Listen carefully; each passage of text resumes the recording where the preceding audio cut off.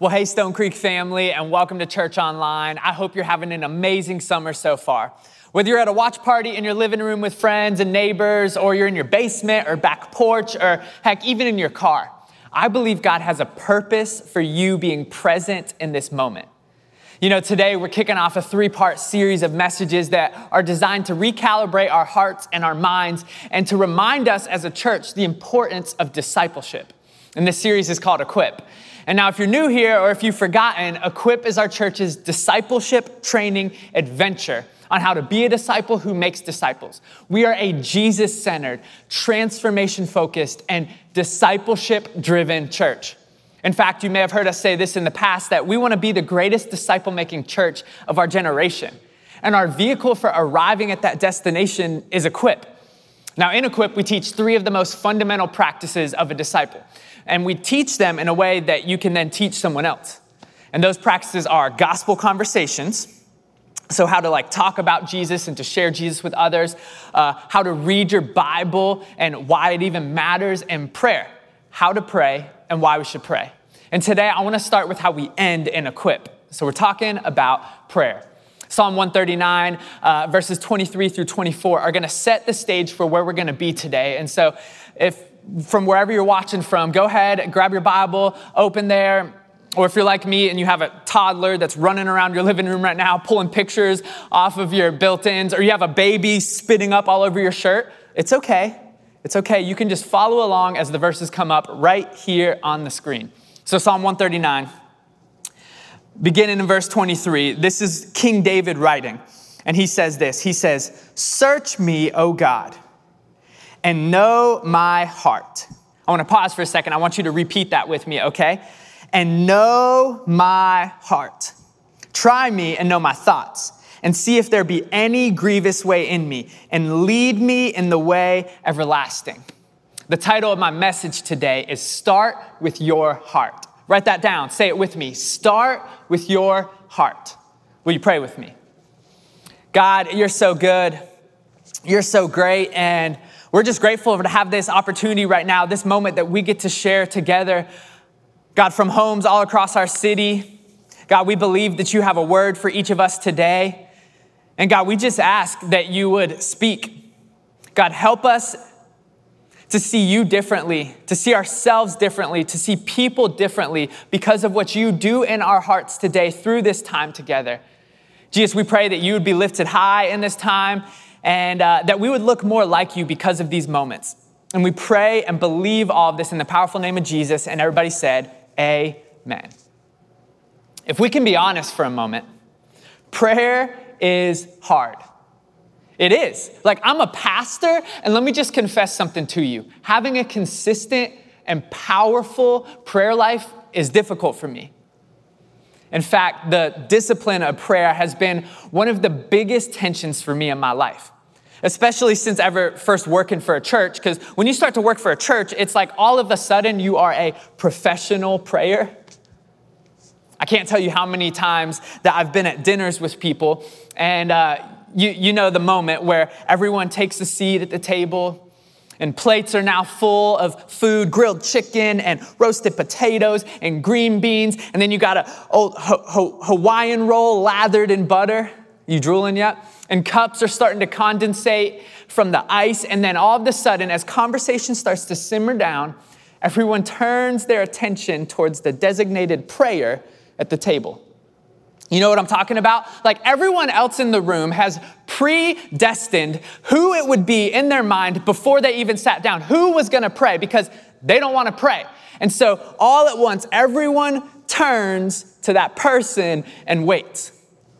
And if you're a pastor, it's always you that they're looking at. For real though. And as a pastor, you either have to just anticipate and lean into the moment because you're trying to eat, or you can kind of look away, pretend like no one's looking at you, pretend to get a phone call real quick, hope that someone else will offer to say grace.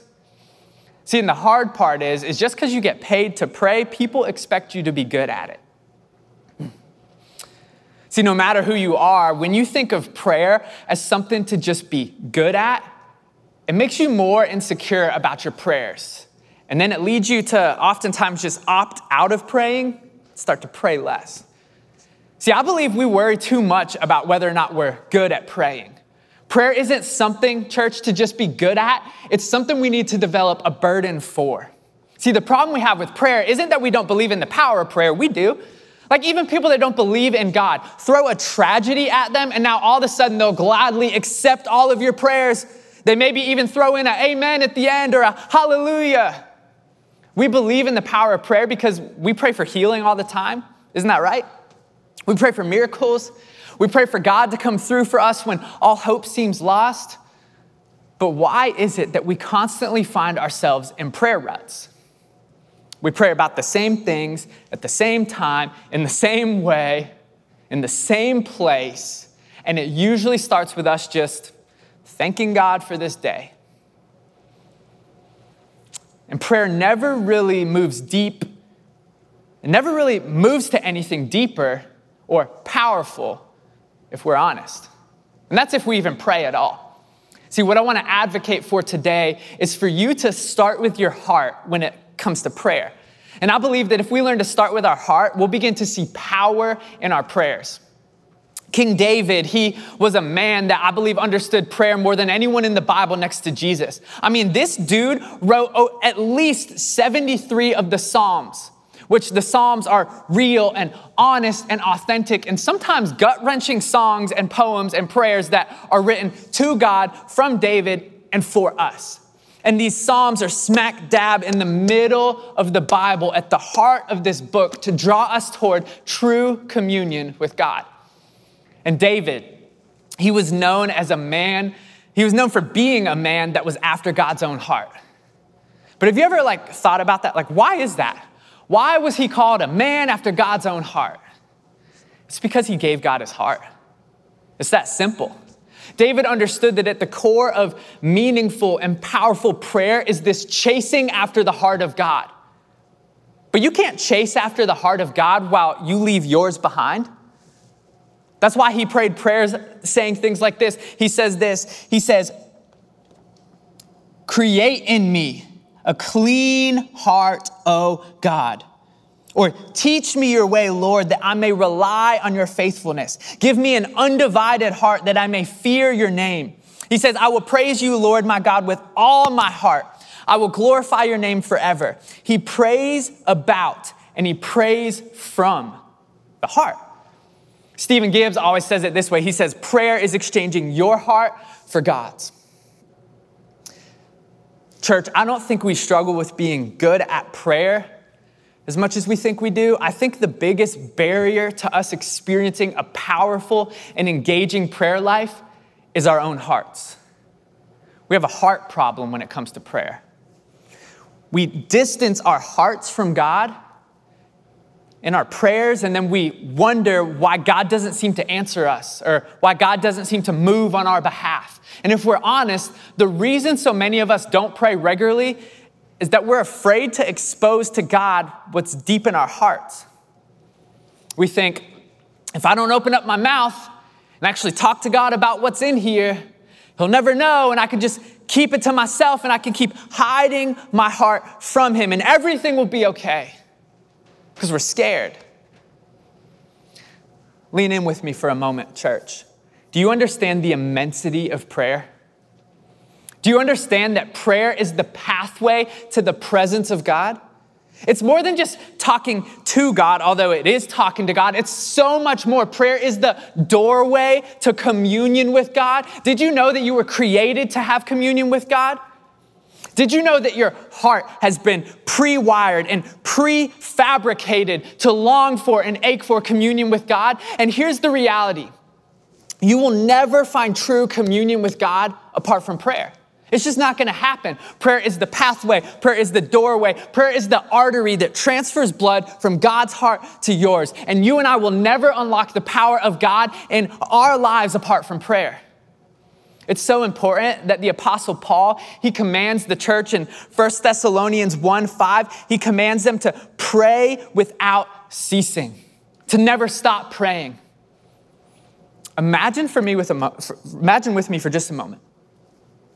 If you only talk to your spouse in the morning for a minute when you woke up and then for another minute or two when you went to bed, do do you think you'd have a healthy and life-giving marriage? Do you think you'd truly understand what's going on in his or her heart? See, so many of us treat prayer with God like that friend from high school or college, that we follow on Instagram, that friend that we see their stories. We like a few of their posts, double tap.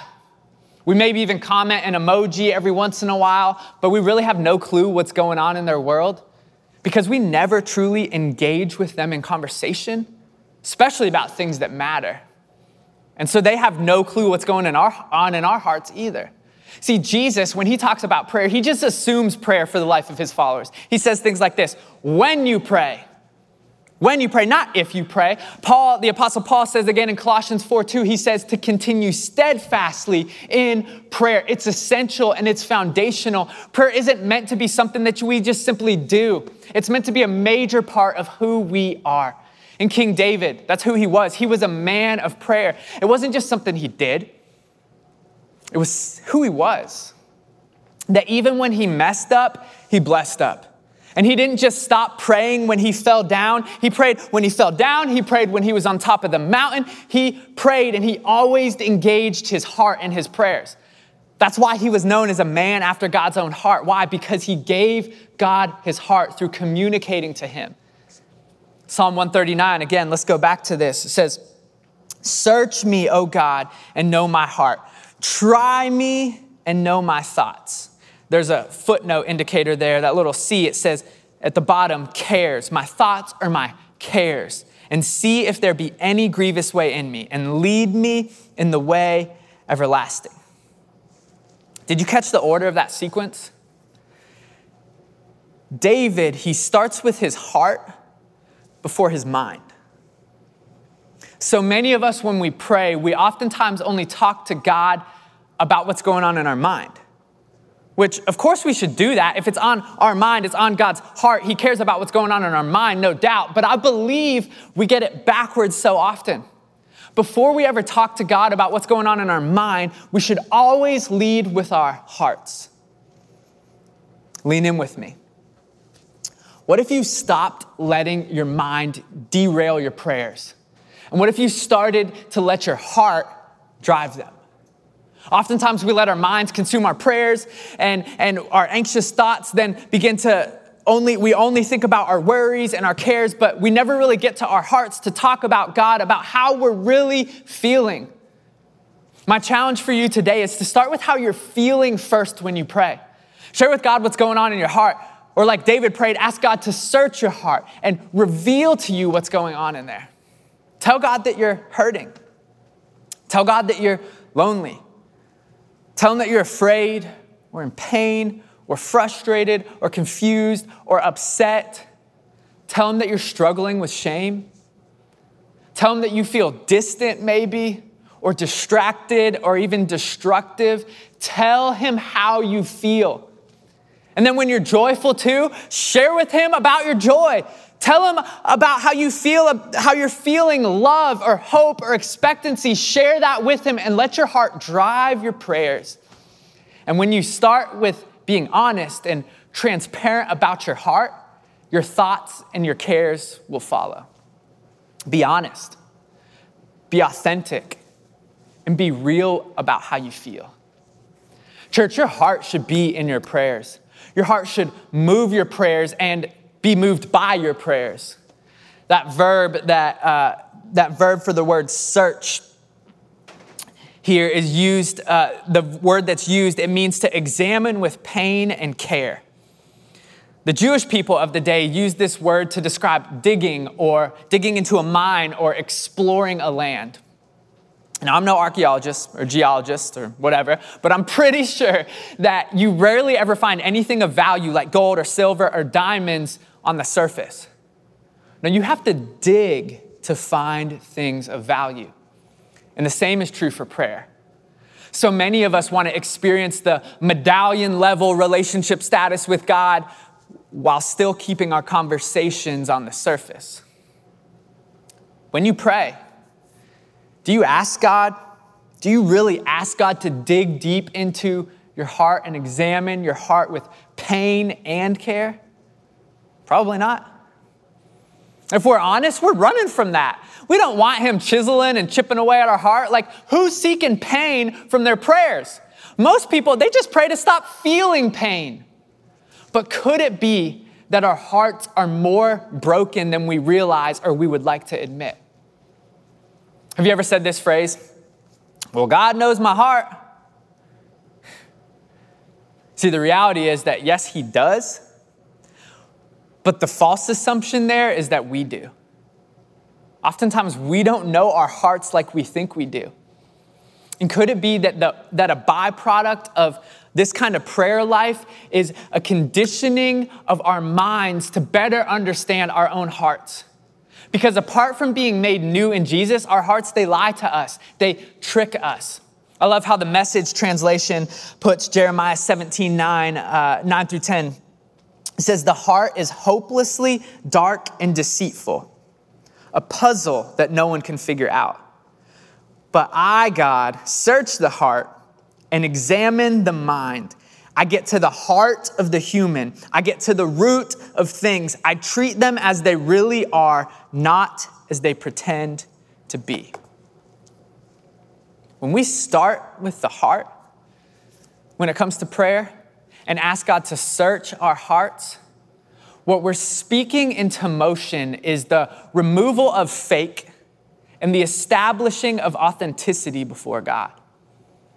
When we start with the heart, we're inviting God to dig deep below the surface, even if it may cause some pain. We're believing that he'll make us better every time. See, prayer can no longer just be simply lip service before God. Jesus rebuked that. Jesus spoke against lofty words when he quoted the prophet Isaiah, and he said, these people honor me with their lips, but their heart is far from me. Church, it's time for our prayers to move from lip service to heart surgery, especially if we ever want to see results. See, I know this to be true. I can't out-logic my wife. Fellas, you ever tried to do that? You just keep saying more words that you think make sense and hope that she'll understand? No, it never works. My logic will not convince her to change her mind or move her heart. But if I choose to lead with my heart, you know this to be true, everything changes. See, the same is true with God. You can't try to simply use logic to convince God with your prayers. And you can't expect him to move if you do. See, it's when people's hearts break, that's what moves the heart of God. In Mark 5, one of the leaders of the synagogue, he sees Jesus and he falls at his feet earnestly and pleads with him from his heart to heal his daughter. Throws it all out there. And it was his heart in action that moved Jesus to go heal his daughter. See, Jesus was obsessed with the hearts of his people. That's why he'd start by saying things like, you've heard it said. And then he'd say, but let me take it straight to the heart. See, so many of us think that if we could just pray the right prayer at the right time in the right way, then we'll be good. But no, we've got to start with our heart because that's where the power is. We've got to realize that God knows our hearts better than we do. And it's he who cares more for our hearts than we ever could. See, the reality is that so many people have chosen to try to hide their hearts from God in fear that he won't like what he finds if they open up. See, somewhere along the line, you may have bought into the lie that God doesn't want you to be real. You may have subscribed to the channel of shame. You may have let fear keep you from finding freedom in God while you hold back your heart when you talk to him. Is that you? Are you keeping your heart out of your prayers because you're afraid? See, this prayer that David prays is so bold, so raw, so wildly inspiring because he's praying the one thing that so many of us are so afraid of: challenge. We don't want to be challenged. We don't want to be changed, and we definitely don't want to be challenged to change. And what does David pray? Challenge and test my heart. And while you're at it, go ahead. Look at my mind as well, or my cares. And then while you're there, if you find that anything needs to be different, go ahead and change it. Lead me to better. What? What a wild and dangerous prayer. Search me, God. Dig deep into my heart and my soul. And while you're there, test me, challenge me, change me, break me, shape me, make me better. What? Move me towards your ways? No, we want our own ways usually. We want our own thoughts and our own understandings. No. If we want to be disciples who make disciples, if we want to be a people that live and love in the ways of Jesus, then we've got to get to a place where we see an exchanging of our heart for God's. What if you started to ask God to break your heart for what breaks his? That's essentially what David was praying. God, give me your heart, even if it means breaking mine, because your heart is better. See, if you want to experience power and breakthrough in your prayers, you've got to start with your heart. And if you want to teach your kids to pray in a way that will change how they see God and how they see themselves and how they see others, teach them to pray from their heart. Model for them what it looks like to be real and honest and open with God. And if you want to have something of value to pass on to your family or the people that you lead, teach them to pray from their heart and start with yours. Start asking God to search your heart, to try you and to change you, and pray this prayer to God. God, break my heart for what breaks yours. See, prayer doesn't mean that God will give you what you want, but it does mean that God will help you better understand what you need. And what you need is a heart like his. Let's pray together.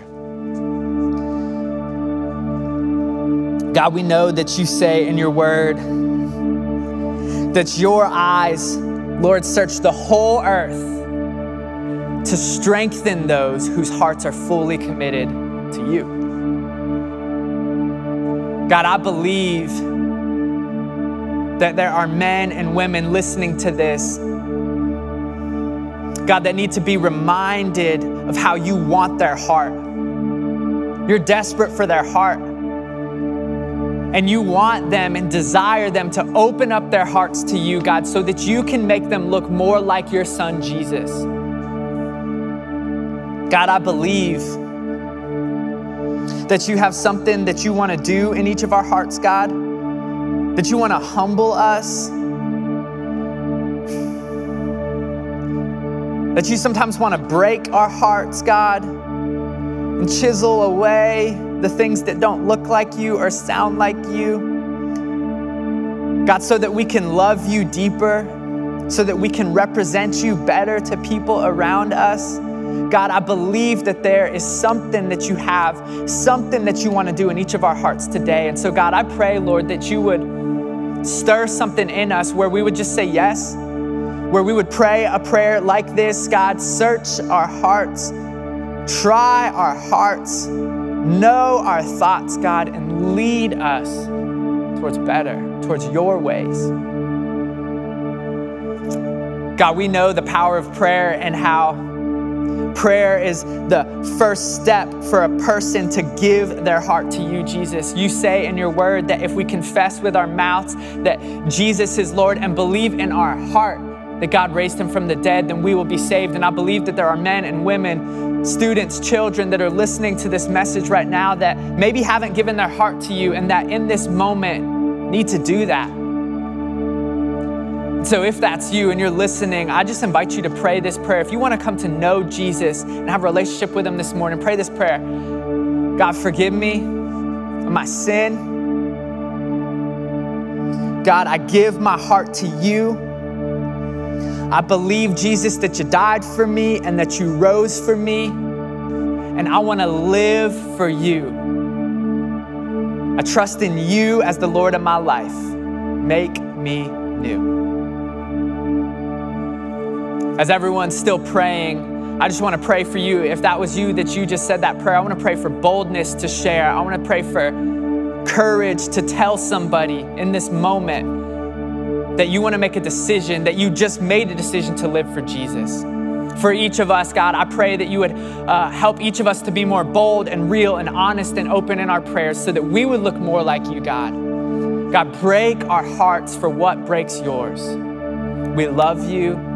We're grateful for you, and we pray all of this in the powerful name of Jesus. And everybody said, amen, amen. We're so glad that you tuned in with us today for Church Online. If you prayed that prayer for the first time, be sure to let us know by dropping an I raise my hand emoji in the comment section, or just type these words, I raised my hand. We would love to celebrate with you and follow up with you today. Listen, hopefully you are tuning in from a house party right now. And one of the things that we want to do as we wrap up this time is we want to leave space for conversation with the people around you. And so I want to challenge you in this moment, okay? We all, on the count of 3, we're all going to pray out loud from our hearts, starting with our hearts, okay? You ready for this? I'm just kidding. We're not going to do that. That would be cruel. But this is what I want us to do. I want you to engage in some dialogue. Talk about, what does your prayer life look like? And do you find that you really start with your heart in prayer? Or why not? And I want to leave you with this one question as well. All right, this one question is going to come up on the screens. How would the world look different tomorrow if God answered every prayer that you prayed today? Would it look different? We're grateful that you tuned in with us. We're excited for next week. Be sure to tune in. Y'all have a great week. We'll see you then.